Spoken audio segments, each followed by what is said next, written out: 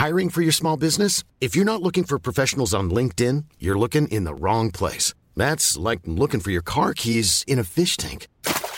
LinkedIn helps you hire professionals you can't find anywhere else, even those who aren't actively searching for a new job but might be open to the perfect role. In a given month, over 70% of LinkedIn users don't even visit other leading job sites. So start looking in the right place. With LinkedIn, you can hire professionals like a professional. Post your free job on linkedin.com/people today.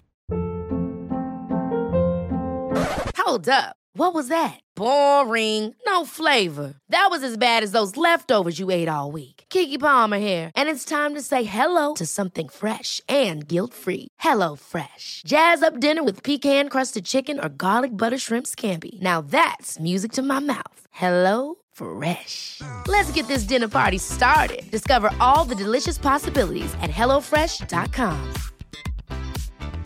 Jewelry isn't a gift you give just once. It's a way to remind your loved one of a beautiful moment every time they see it. Blue Nile can help you find the gift that says how you feel and says it beautifully, with expert guidance and a wide assortment of jewelry of the highest quality at the best price. Go to BlueNile.com and experience the convenience of shopping Blue Nile, the original online jeweler since 1999. That's BlueNile.com to find the perfect jewelry gift for any occasion. BlueNile.com.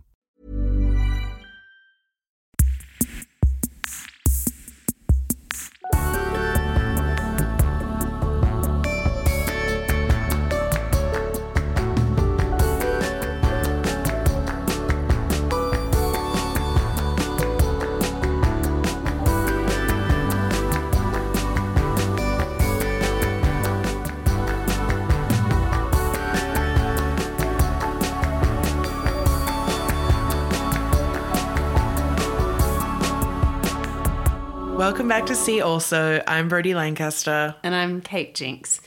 And BL, a few weeks ago, you dropped the bombshell that you are a massive Elvis fan. And I believe you went and saw the film finally. As a Presley head.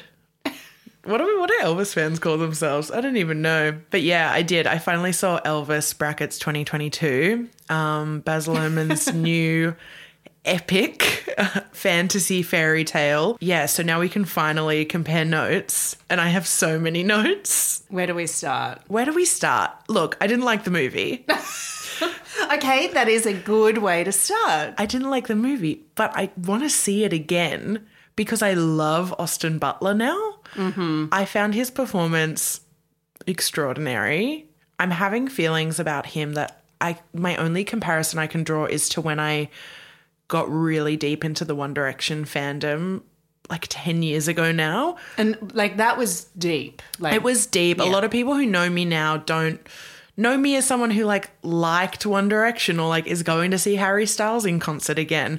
But like, no, it was following Tumblrs and having kind of a nervous panic wash over me for the like 3 weeks that they'd be in Australia every other year. And now that Austin Butler has come into my life, I just want to know everything about him. I am obsessed with his kind of commitment to the role. All of a sudden, him doing press, still using the Elvis voice 2 years after they finished filming, was cringe to me. And now I'm like, he's a master at his craft. You were cringing over text to me about that like 2 days before you saw the film. I thought it was so dumb and so funny that he was still doing interviews being like, here I am in Australia. I had such a great time filming here when we were filming Elvis. And now I'm like, oh my God, he had to stay in character for 3 years because Baz Luhrmann, being Baz, would just call him up and be like, I've changed the script. We're doing something different. You're going to be performing Suspicious Minds with no notice. And he just had to be able to do it. No wonder. Love Austin Butler. Would love a Julie and Julia style recut of this film where they just cut all the Tom Hanks out of it. Oh boy. Yes, I would love that too. Wowee. The snowman. What a misfire the snowman was. I just kept, as soon as Tom Hanks started speaking, I just was like, oh, I don't know that I'll be able to continue with this film. Like every single time he's like, often someone will be doing like an accent that is like a little bit too much at first, and it takes you out of the show or the film, and then you get used to it and you realise, oh no, that's really part of the character. Like Anna Delvey, for instance, very difficult to get into at the beginning.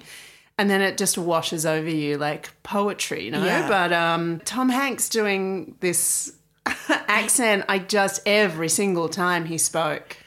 Someone said to me after seeing the film last night, was that a racist? Was that accent kind of racist? I was like, well, the Colonel was Dutch, so I guess not. Like a Dutch man in the South.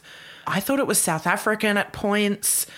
But now I'm like, he was kind of doing Mike Myers' Goldmember mixed with kind of Danny DeVito as the Penguin in Batman Returns. And like visually it kind of is a little like Winston Churchill, like very rounded and hook-nosed.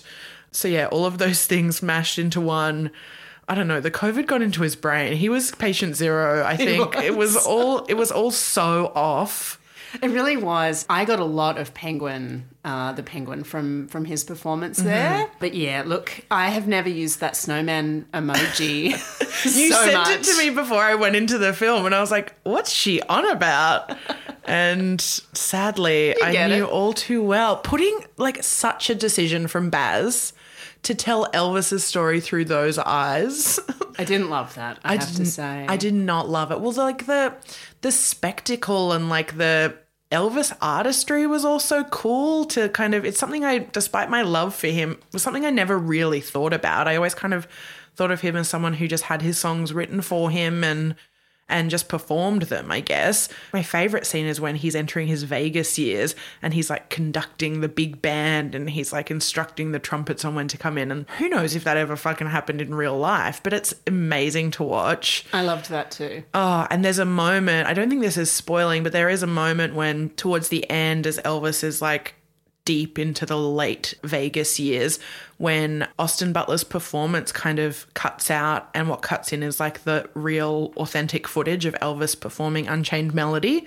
I didn't even catch it when it happened until like this montage of like real life footage started playing. And then I started getting so emotional and also just really reveling in what an incredible performance my boy Austin Butler. What do we call ourselves? The buttheads. Oh no. What we call ourselves. Yeah, look, I also really loved that archival footage, and it was the one moment where I felt true emotion in the film. And I think because, it is Baz Luhrmann's Elvis by Baz and Baz and Baz. That it's just like, as I said before, it's just a really busy film. I never had time to think or feel anything at any point because there's so much visually happening. So much happening. It's an assault on all of the senses. Oh boy. But yeah, I don't know, the fact that it was archival footage that got me going and not the performances does seem a little lacking to me.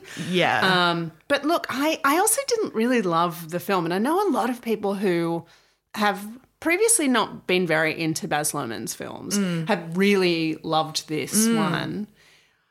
But I have to say, I'm really glad I was able to see it on the big screen. It definitely is a cinema film. I probably will never see it again. But yeah, it's definitely a cinema-only one, I think. I would watch it on streaming only so I can skip just to the stuff that I want to see. So I don't have to get all of the snowman character development. Yeah, sure. Can I also say our man Austin, I know, I'm like, I don't know that I'm a butthead. I'm sorry. I found out that he dated Vanessa Hudgens of High School Musical fame for almost a decade. They split up like when he was making this film. Anyway, who even knew? Oh, he played Tex in Once Upon a Time in Hollywood. I'm going back. I'm going deep into the Austin archive. It's not that deep. It's only from a few years ago. It's quite shallow, actually. It's actually quite shallow. But his commitment to the role, physically, emotionally, spiritually, etc., was so intense. When you're in like a really deep work period, perhaps the one that you're in now, I don't want to set like a gloomy forecast for the future, but when you're just like, I've got to get through this thing and then this thing and then this thing and then this thing, and then the second you kind of stop, you get really sick or you come down with, your body is just running on adrenaline for a while, and as soon as you stop, you kind of, it all hits you. Apparently that happened when he was filming this movie, and like the day after they wrapped filming, he was like admitted to the hospital with kind of these like phantom appendicitis symptoms. So I feel like Austin Butler is a girl boss because he just commits and commits. And Tom Hanks apparently had to tell him on set, like, you've got to bring a book or a film or watch something or do something when you're on these jobs to remind you that this is not all there is. Something very different. That's why Tom Hanks always reads war biopics, apparently. Does he? Well, Band of Brothers. He loves yeah, of course. He's a boomer man. Yeah, he loves World War II. It's their only interest. History Channel. So yeah, I feel like Austin Butler's kind of one of us. Okay, all right. I'll let him in. I will let him in. Let's get him on the pod. I think that'll be easy, I reckon. He can do the Elvis voice. Yeah. He and Tom Hanks are like the only non-Australians in the film. Oh, yeah. I found kind of fun. Also a little distracting. Yeah. I felt like it was like being back at a Belvoir Theatre opening circa 2013. And I did enjoy that. Oh my God, it's Cody Smith McPhee. It is. There he is. But look, one thing that has come out of all of the Elvis stuff, and I really want to get one of those hound dogs, the stuffed toy hound dogs from the film. Desperate for one of those. If anyone has any hookups with Catherine Martin. There was, after I've just said, I don't really think I'll want to see that film again. Her work was incredible. Her work was phenomenal, as always, as per Catherine Martin. Yeah. Beautiful. There's a great Vanity Fair video where she talks through like making the costumes, and every time she's going to say similarly, she says similarly, which I really liked. That. But yeah, there's a really good interview with Baz, the best one that I have read so far, and I've been reading all of them, I have to say. I'm a junkie, by Luke Goodsell for the ABC. It's one of the best interviews that I've read with him so far, and he talks all about his Elvis fandom and growing up in regional New South Wales, etc. Great. Yeah, so good. Baz was going down to the local cinema watching Elvis double features as a kid. Yeah. Yeah. Cute.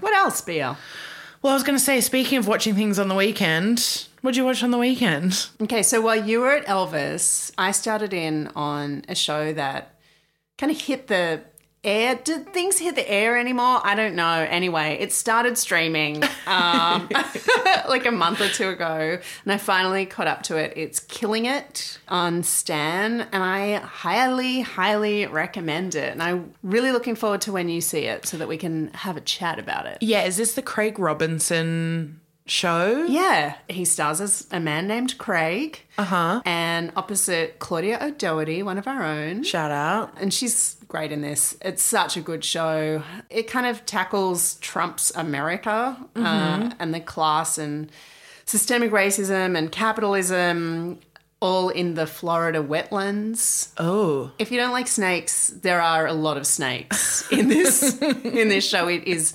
about killing snakes. That is such an eerie place to set anything. Did you ever watch that Amy Seimet's film Sun Don't Shine? No. A few years ago. I saw it at South by Southwest, and it was Caitlin Scheel was the star with that guy Kentucker Audley, who's in all those like mumblecore projects. And they just play this couple who you find out as the movie goes on are trying to hide a body somewhere in the Florida wetlands, which is like a thing that happens. Like apparently Amy Seimetz grew up being told like, if you go missing, they're going to check the wetlands. Like they're going to try to bury you in a swamp, which is a cool thing to know as a kid. Yeah, very like sweaty setting for a movie. Yeah, this show is sweaty. Yeah. Anyway, you've got to start watching it, BL. It's very good. I really need a new show that is written by people because I've been watching so much reality TV. Like this weekend I caught up on Love Island, Real Housewives Ultimate Girls Trip Season 2 Ex-Wives Club. Oh my God. A bridge too far for me. Seeing Brandi Glanville not only back on TV, but back starting really intense, charged drama, I don't know if I can stick with it. But Dorinda did fight with Vicky Gunvalson about vaccinations in the first episode, which I kind of liked. Sure. She went Dorinda, but on an anti-vaxxer, so that was quite satisfying. She made it nice about vaccinations. She made it quite nice. Caught up on Love Island, which I'm just going to say it's great this season. If you're also watching Love Island, anyone listening, I know Kate isn't. Sorry. If you're also watching, let me know who you think Ekin-Su should have chosen. Are you still watching Dubai? I said I was going to catch up on Dubai, and all I got to was episode 2. Okay, all right. I think maybe there are 4 out now. It's just, it's not appointment viewing for me, I don't think. Beverly Hills, though, is starting to get very silly. Yeah, I am a diehard Rehoboth fan, as you know. Famously. But this season, I started watching it, and for the first time ever, I turned it off. It's been boring. It's been like, let's have a conversation about a conversation that happened a year ago off camera. Yeah, I really can't deal with it anymore. Yeah.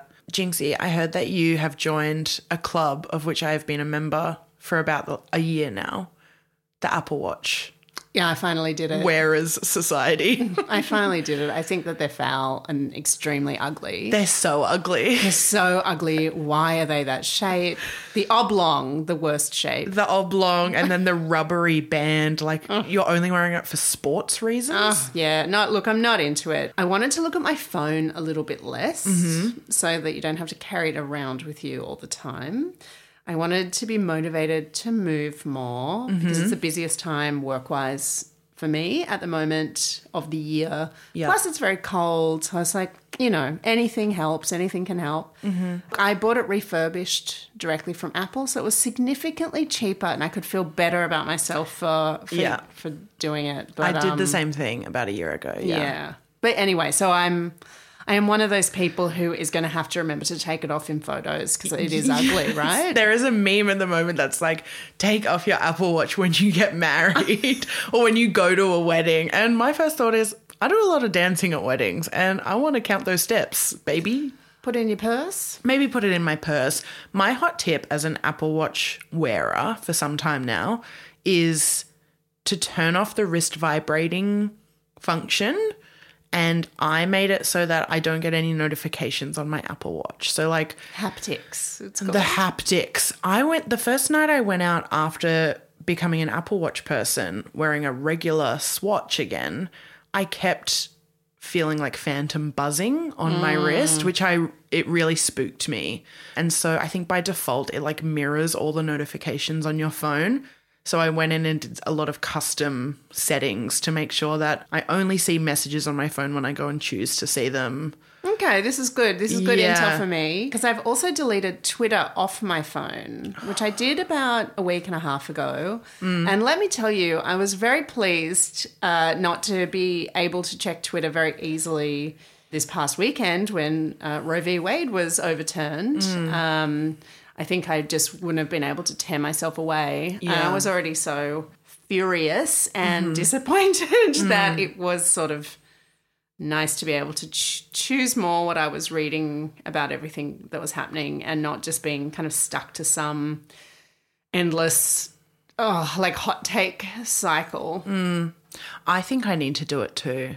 Like I don't have any social media logged in on my work computer, which means that it's only when I use my personal computer that I check things like Facebook. And it would be really great to not have that pull to Twitter every time I open my phone, which is too much also. You forget about it very quickly. Yeah, I think I would. And I think I would start to care a lot less about whether I'm on it or not. Okay. Well, this is good. We're setting goals. Yeah, that's a goal. It's fucked up that I care if I'm on it or not, honestly. I interviewed a band recently, 3 men and then 1 female member of the band, and she kind of said towards the end of the interview that she had deleted Instagram, and I clarified, like, you deleted the app off your phone or your account? She was like, no, I deleted my whole account.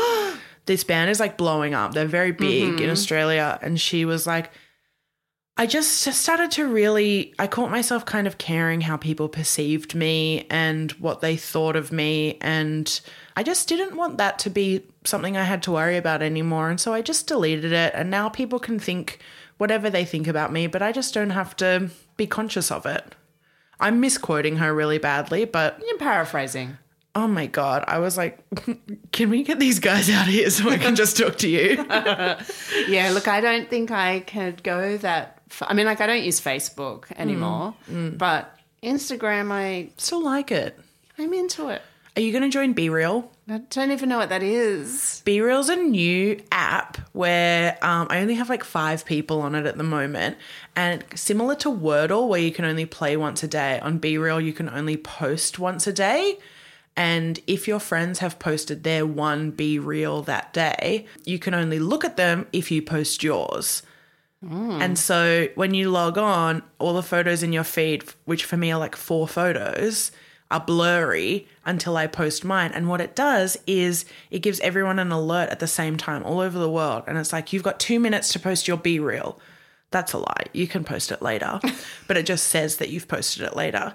And the camera is within the app, so you don't upload from your feed. The idea is that you capture whatever you're doing at that moment in time. And it uses your front camera, and then it takes a second, and then it uses your back camera. So it's like what you're looking at and what you look like, and they're kind of inset, like picture in picture with one another. So like my friend posted a photo of her baby, and then the reverse is a photo of her looking at her baby. I mean, that is cute. Yeah. But I would spend too much time thinking about what I was going to post each day. Well, yeah, I don't like to pull my phone out when I'm like out with my friends, generally speaking. And so a lot of mine are photos of my TV with whatever I'm watching on TV. Or sometimes I'll do a photo of my cat, and then I'll flick my phone around at the right time and then get a second photo of my cat. Oh, that's cute. I cannot install another thing. I just cannot. Well, that's all right. It's not going to take over from Instagram. Okay, good. So, Jinxie, you mentioned before the news that came out of America, the Supreme Court decision about Roe vs. Wade on the weekend. Is this the first truly furious moment of our podcast, Riel? This afternoon I had about an hour of fury. Now I feel kind of beaten down by it, and I'm sure I will ride like another 3 waves before I go to bed tonight. Oh, absolutely. Yeah. Yeah, that's what I have been dealing with also. But this film that we are going to talk about still, and I understand that, I don't know, maybe people are feeling like they've read everything. They just can't deal with it anymore. Yeah. I totally get that. And I also feel like that at the moment. However, this documentary is great. It's such a good watch. And I think that it will be quite stirring for a lot of people ultimately. Yeah, I think it's really, really quite something to watch in 2022, this film about people who in the 1960s, before Roe v. Wade, when abortions were still illegal and quite dangerous in America, this group of women who kind of took matters into their own hands and said, if no one's going to care for us, how are we going to care for one another? And the systems that they created to be able to do that as this kind of group that has been captured in books and now in several films, like over the years, just the way that they banded together and got to fucking work is really inspiring to me. Yeah, truly. So this film, The Janes, by Emma Pilders and Tia Lesson, premiered at Sundance earlier in the year, where I saw it and was really stunned by it. Also at Sundance was Call Jane, which is a fictionalized version of this story starring Elizabeth Banks, and it's directed by Phyllis Nagy, who wrote the screenplay for Carol, Todd Haynes' Carol. We love you, Phyllis. We love you, Phyllis. But yeah, this documentary is so interesting. It really kind of dives quite deep into, like, it sets a scene of what was happening in America at that time as far as abortion rights, the medical system, and also women's liberation, where they were all kind of meeting at this one particular point in time, and then delves quite deep into a couple of the women's stories. So if you're not familiar with the Janes, they were a group of women activists who banded together and helped obtain abortions for women who could not get them because they were illegal, for differing amounts of money, and kept it all very anonymous. And then over time, they actually began to perform the abortions themselves. These were not doctors or, not medical professionals. Yeah. While they were active, they provided more than 11,000 abortions. It is wild. Yeah, and the way that they got it done was they They chose the name Jane. One of them had a phone at her apartment that she kind of volunteered for use. They created an answering machine message saying, if you need to speak to Jane, like leave your name and phone number and we'll, get back to you. And they advertised on bulletin boards and in classifieds and I believe in like feminist publications and things like that. It said, need an abortion, call Jane, or need help, call Jane. And women called in the thousands. And yeah, like you said, the people who could afford to pay more paid more, and that paid for the women who didn't have any money to get the service. And at the time, like the Janes were based in Chicago, and so the film kind of opens there with the story of what was happening before this, before there was kind of a way to access a safe abortion.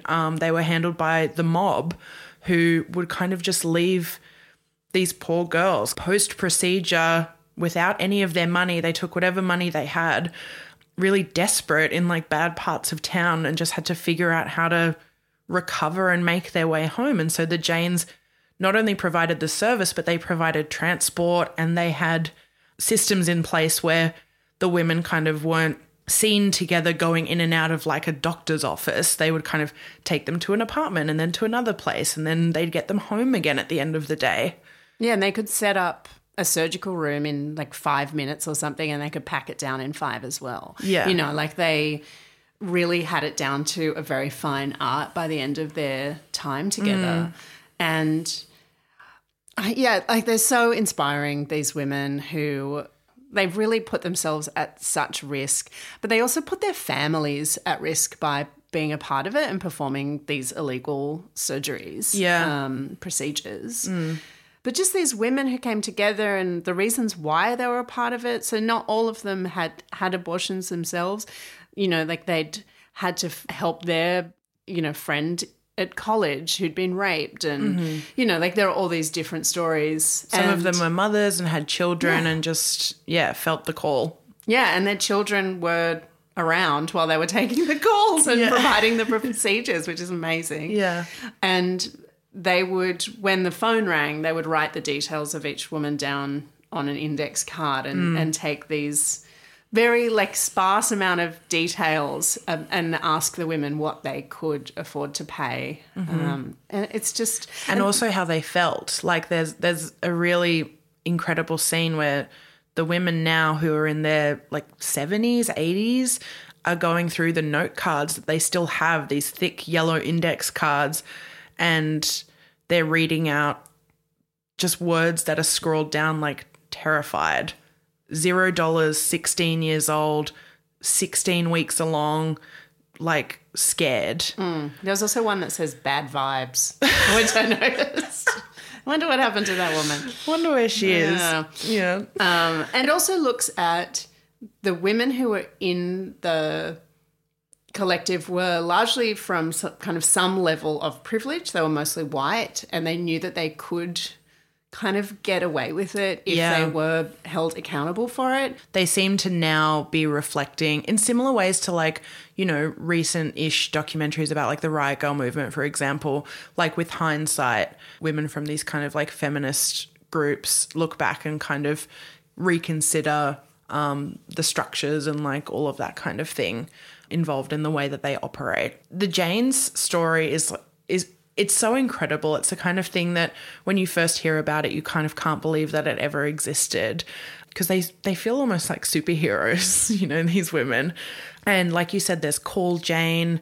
I also found out that there was another film that was made a few years ago called... There's one called AKA Jane Roe.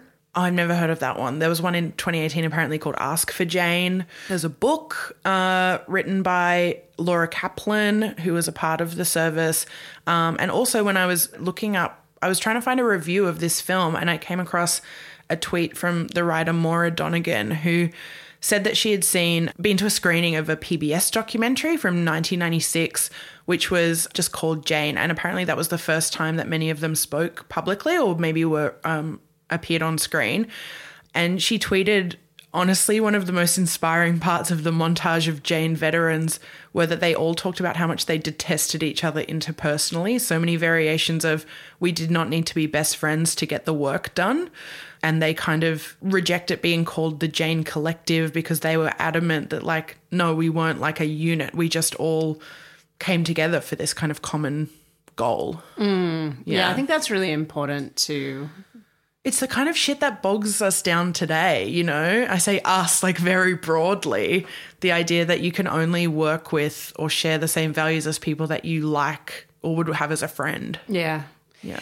I will say that you kind of fall in love with a couple of the women in the documentary, though. There's one, and she was so young when she was doing it, and eventually, this is not a spoiler, it's historical, the police did raid one of their procedures in 1972, and one of the police asked her what was for lunch, and she said pig. And, like, I love it. I love that spunky, spiky ACAB attitude. You're seeing a woman who kind of, you know, looks like she could be my grandma or, you know, my friend's mum, and she's just like a brutal little punk still. I know. And at the time she was, you know, younger than us. Yeah.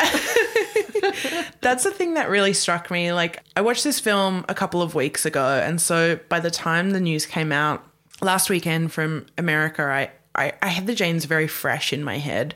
And something in the last few days that's really struck me as I've been thinking about the film more is just feeling really kind of a little lighter or a little more emboldened by the fact that these specific women are still around, and like women like them are still around. Women from that era of activism and reproductive justice are still here while the fight continues and has been kind of renewed, I guess.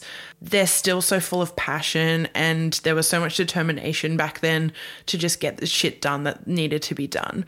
And it really is like inspiring to me that there are like systems will always fail us, and that it is up to us to kind of find the solutions for one another. Yeah, absolutely. Yeah. I mean, I watched this back in February, and like I said, was really stunned by it. I thought it was great. And I actually rewatched it on Saturday night after I heard the news of what was happening in America, because it felt quite special when I first watched it, and I kind of wanted that feeling again. I think I wanted that kind of feeling of collective power, which is just so important. It's streaming now on Binge in Australia and HBO in the US, and could not recommend it enough. While I am so grateful for the women who are the Janes and who are still speaking out about it, you know, I saw them speak I've seen them speak at a couple of panels this year because of the documentary coming out. But there is still, I don't know, there's this one tweet that was tweeted over the weekend, and it made me so upset with rage. Elaine Boosler, famous stand-up comedian, she tweeted this thing that, like, it's so callous. Anyway, I'm going to read it out. Okay. I'm going to tell you a secret. My generation of women is not going to march for you. We're livid. We voted, marched, fought, suffered, were butchered, bled. We won. We tried to tell you, but you said, don't condescend to us. You were too busy getting butt implants to vote, organize, get it. Good luck. My girlfriend read it out to me, and I was just like, put my cutlery down, you know, like I could not really deal with it. This idea that callous is the word. Yeah, that's just like putting the blame back on women. It's just, and like that it becomes this sort of issue about like beauty standards as well. And it's like, that's the patriarchy at work, babes. But, you know, it's also not that like that didn't exist when she was fighting, but also that fighting for something ends. Like that they fought for it, they won, and therefore that's it. Like, we're done. The world does not work like that at all. You know, if you win one thing, you need to bring up the people behind you to be level, you know, for equality, for that kind of justice. I just am so livid. Anyway, it's getting quite a lot of traction. And yes, I did delete Twitter off my phone but it was read out to me, so you know. I'm not going to call you a hypocrite. Disclaimer. That's horrifying. I hadn't seen that, but the first thing that is coming to my mind is like, Sinead O'Connor, fight the real enemy, Elaine. Like, who the fuck are you mad at, really? Like, if your issue is with young women wanting to look hot, like, what, are you going to fight against them while they're trying to access fucking reproductive health care? Truly. Who are you mad at? Yeah, truly, right. And why are you just trying to be a bit of a cunt at a time when people are really fucking hurting? Yeah, really low. And terrified. And it's, anyway, I've got a couple of C alsos on a slightly happier, not a happier note, but a better note than that. Yeah. One New Yorker piece that's been getting a lot of traction, rightfully, is Gia Tolentino's piece. We are not going back to the time before Roe. We are going somewhere worse. Like, really, everyone needs to read this. Mm-hmm. But also, it just came out, another New Yorker piece called The Final Hours in one of America's largest abortion clinics. And it details the final day of an abortion clinic in Houston, Texas, as they found out that Roe v. Wade had been overturned and they had patients waiting for abortions, and suddenly the people at the clinic had to say to them, I'm sorry, it's illegal, I can't perform this today.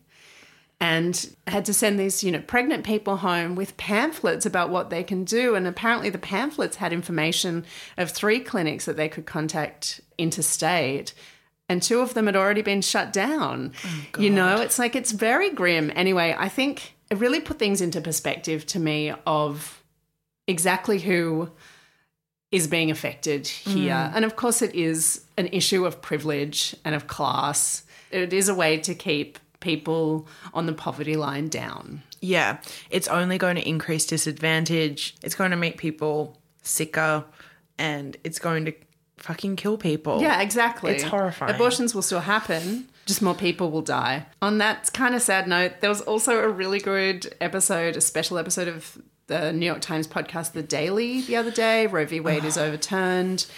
And you do get to hear from some pro-life, the dumbest phrasing ever is anti-choice. Anti-choice. Yeah. People rallying and celebrating. And it really... That episode... got my blood boiling. It kind of stopped me in my tracks listening to that. I wasn't expecting to hear these like chants and like songs in celebration of it. I thought at first that I was listening to a protest opposing the decision, and then I kind of had to like take a second glance.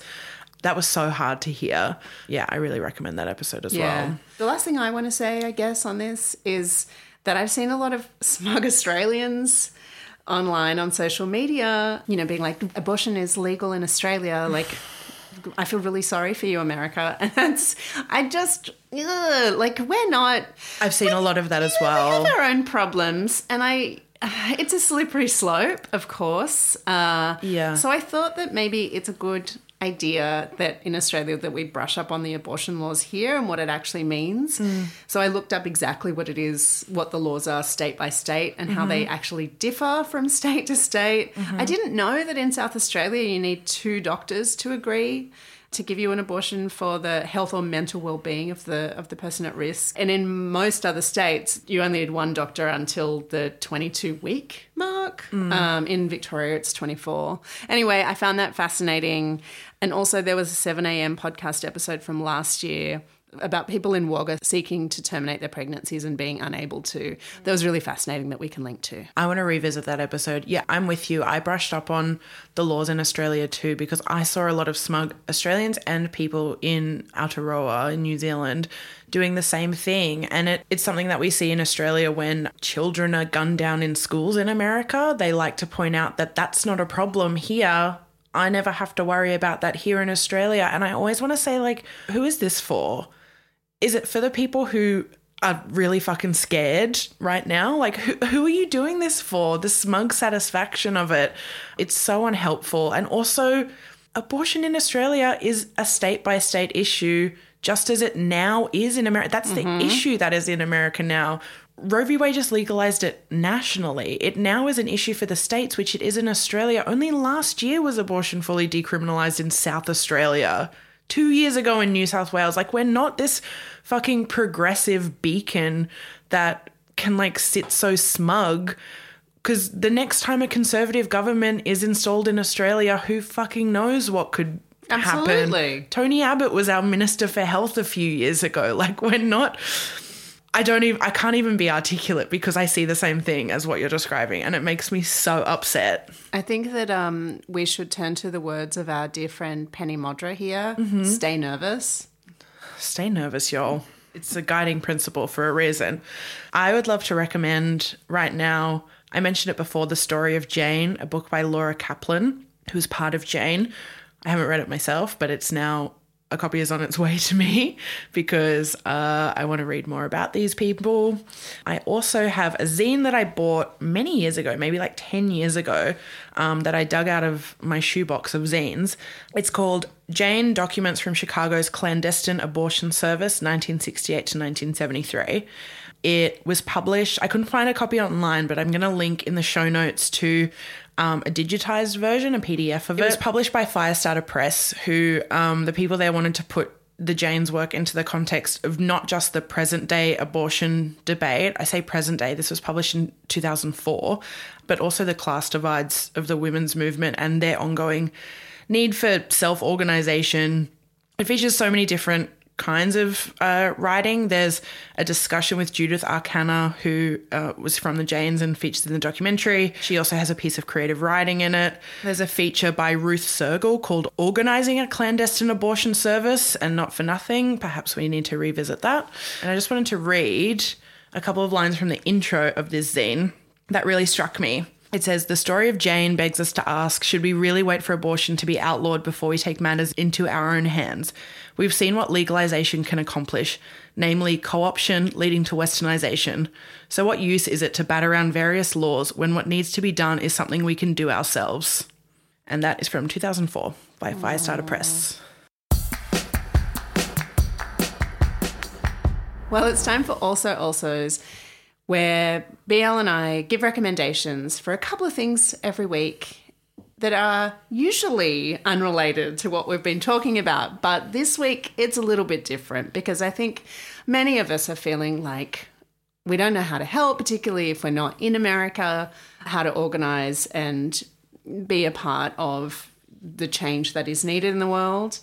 But if you do have your own change, I would highly recommend that you donate also. It is a way to, I don't know, do your bit and feel a little less helpless. And also to educate yourself about who you're donating to. I've got two places that I think that I have donated to that I think are really worthy of your funds, if you can, of course. And I know that we have our own issues here. But there is In Our Own Voice, the National Black Women's Reproductive Justice Agenda. It was founded in 2014. Or if you would prefer your donation split automatically between many, many different organisations, and there are so many in the States, there's the National Network of Abortion Funds. That's abortionfunds.org. And you can either have your money split between wherever they think it should go, or you can specifically choose particular states where you want your money to go or particular organisations. I've got to read also, it's a book called The Post-Roe Handbook. It was published in 2019 by the reporter and abortion activist Robin Marty. It is available on Amazon. That is the only place that I could find it. So you just got to do your balance of buying from Jeff Bezos for a book of resources, including reproductive health networks that provide services. And it's also a way to find out about organizations that have been preparing for this for a really long time. This took a lot of us by surprise, but I think the people who are actually doing the work, both in a medical sense and like an activism sense, are not as shocked as some of us are about this. And so people have been ready. And that's something that has made me feel a little less worried and helpless, is that the people who can do the work to make sure that pregnant people are healthy and cared for are ready to do that work. So yeah, the Post-Roe Handbook. While we're organising, I have a plan also. It's a little bit different to what we've been talking about this episode, but if, like me, you find yourself without a calendar, like a wall calendar halfway through the year when you really, really need one. A new financial year calendar. That's a way of looking at it. Yeah. Most stores do not have them in stock and laugh at you when you ask for them. But floral artist extraordinaire Hattie Malloy from Melbourne has come through with the goods. She is still stocking her very beautiful printed wall calendars in her online shop. Thank Gaia for that. I ordered one. It came straight away. It's been filled in. It's on the wall. And also while I was perusing her online store, I allowed myself a little purchase, which was the cornflower blue cap. Cute. Cornflower blue is my favourite colour. Cornflowers are my favourite flowers. You're doing a lot of blue at the moment. I really like it. Yeah, thank you. You know, it stems from a shroom experience from a couple of years ago. Allegedly. I also have a kind of organize also. I recently got my hands on a bunch of the IKEA Stuk cubes. That's STUK. And if you, like me, have very deep wardrobes and you've been trying to get your hands on those 51 by 38 by 18 centimeter Stuk cubes for months now, maybe you also signed up to get a text alert when they were back in stock and then jumped on it. Jinxie, open that cupboard behind you. They're my Stuks. This is organised. It's so organised. Wait, I'm going to take a photo and put it on. I was about to say, Rita, this is organised. I'm going to take a photo and put it on my Instagram so people can see. Yeah, so I highly recommend a few Stuks in your cupboard. Cute. Yeah. My last one is a listen also. I'm a really big Karen Dalton fan. If you're not familiar with Karen, please get familiar with Karen. She was an incredible folk artist who never really got her due, partly because of that was the lifestyle she was living and chose to live.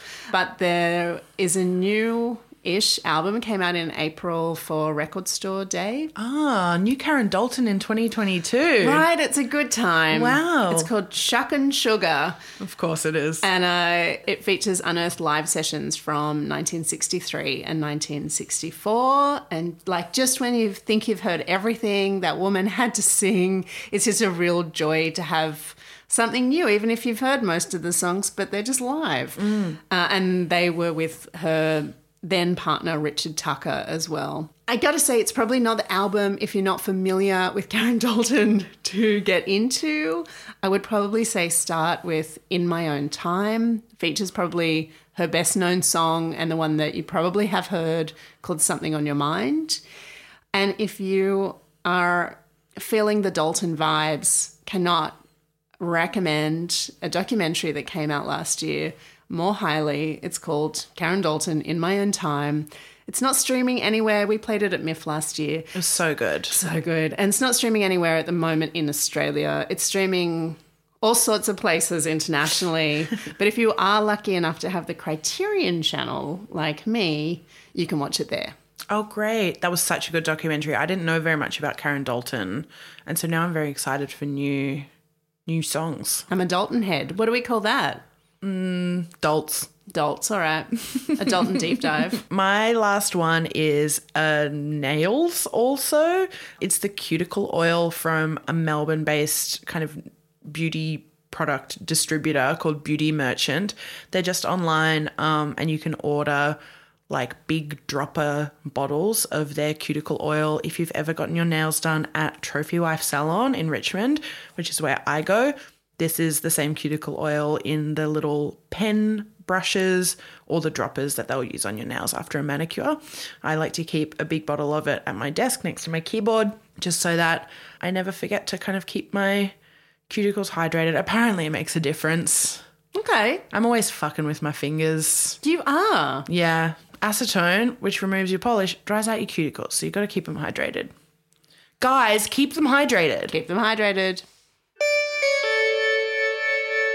Thanks so much for listening to this episode. If we didn't make you feel too sad or we gave you something to think or smile about or watch, you can leave us a 5-star rating, please, or a review, or both on Apple Podcasts. And we'd love it if you followed us on Instagram at See Also Podcast and use that tag when you're sharing the podcast with your friends. Yeah, we love it when people share this podcast with their friends so that we're not just talking to our friends. We want to make new friends, We want to make new ones. Someone made a meme about our podcast last week. That's cute. I loved that. Shout out Laura. Loved it. She loves High Octane now because we introduced her to it. Good, great. Yeah. Thank you, as always, to Samuel Hodge for our imagery and to Harvey Sutherland for our original theme music. And remember, don't forget to go and fight for reproductive rights and justice after you get your butt implant. And fight the real enemy. Bad butts. See ya. Bye.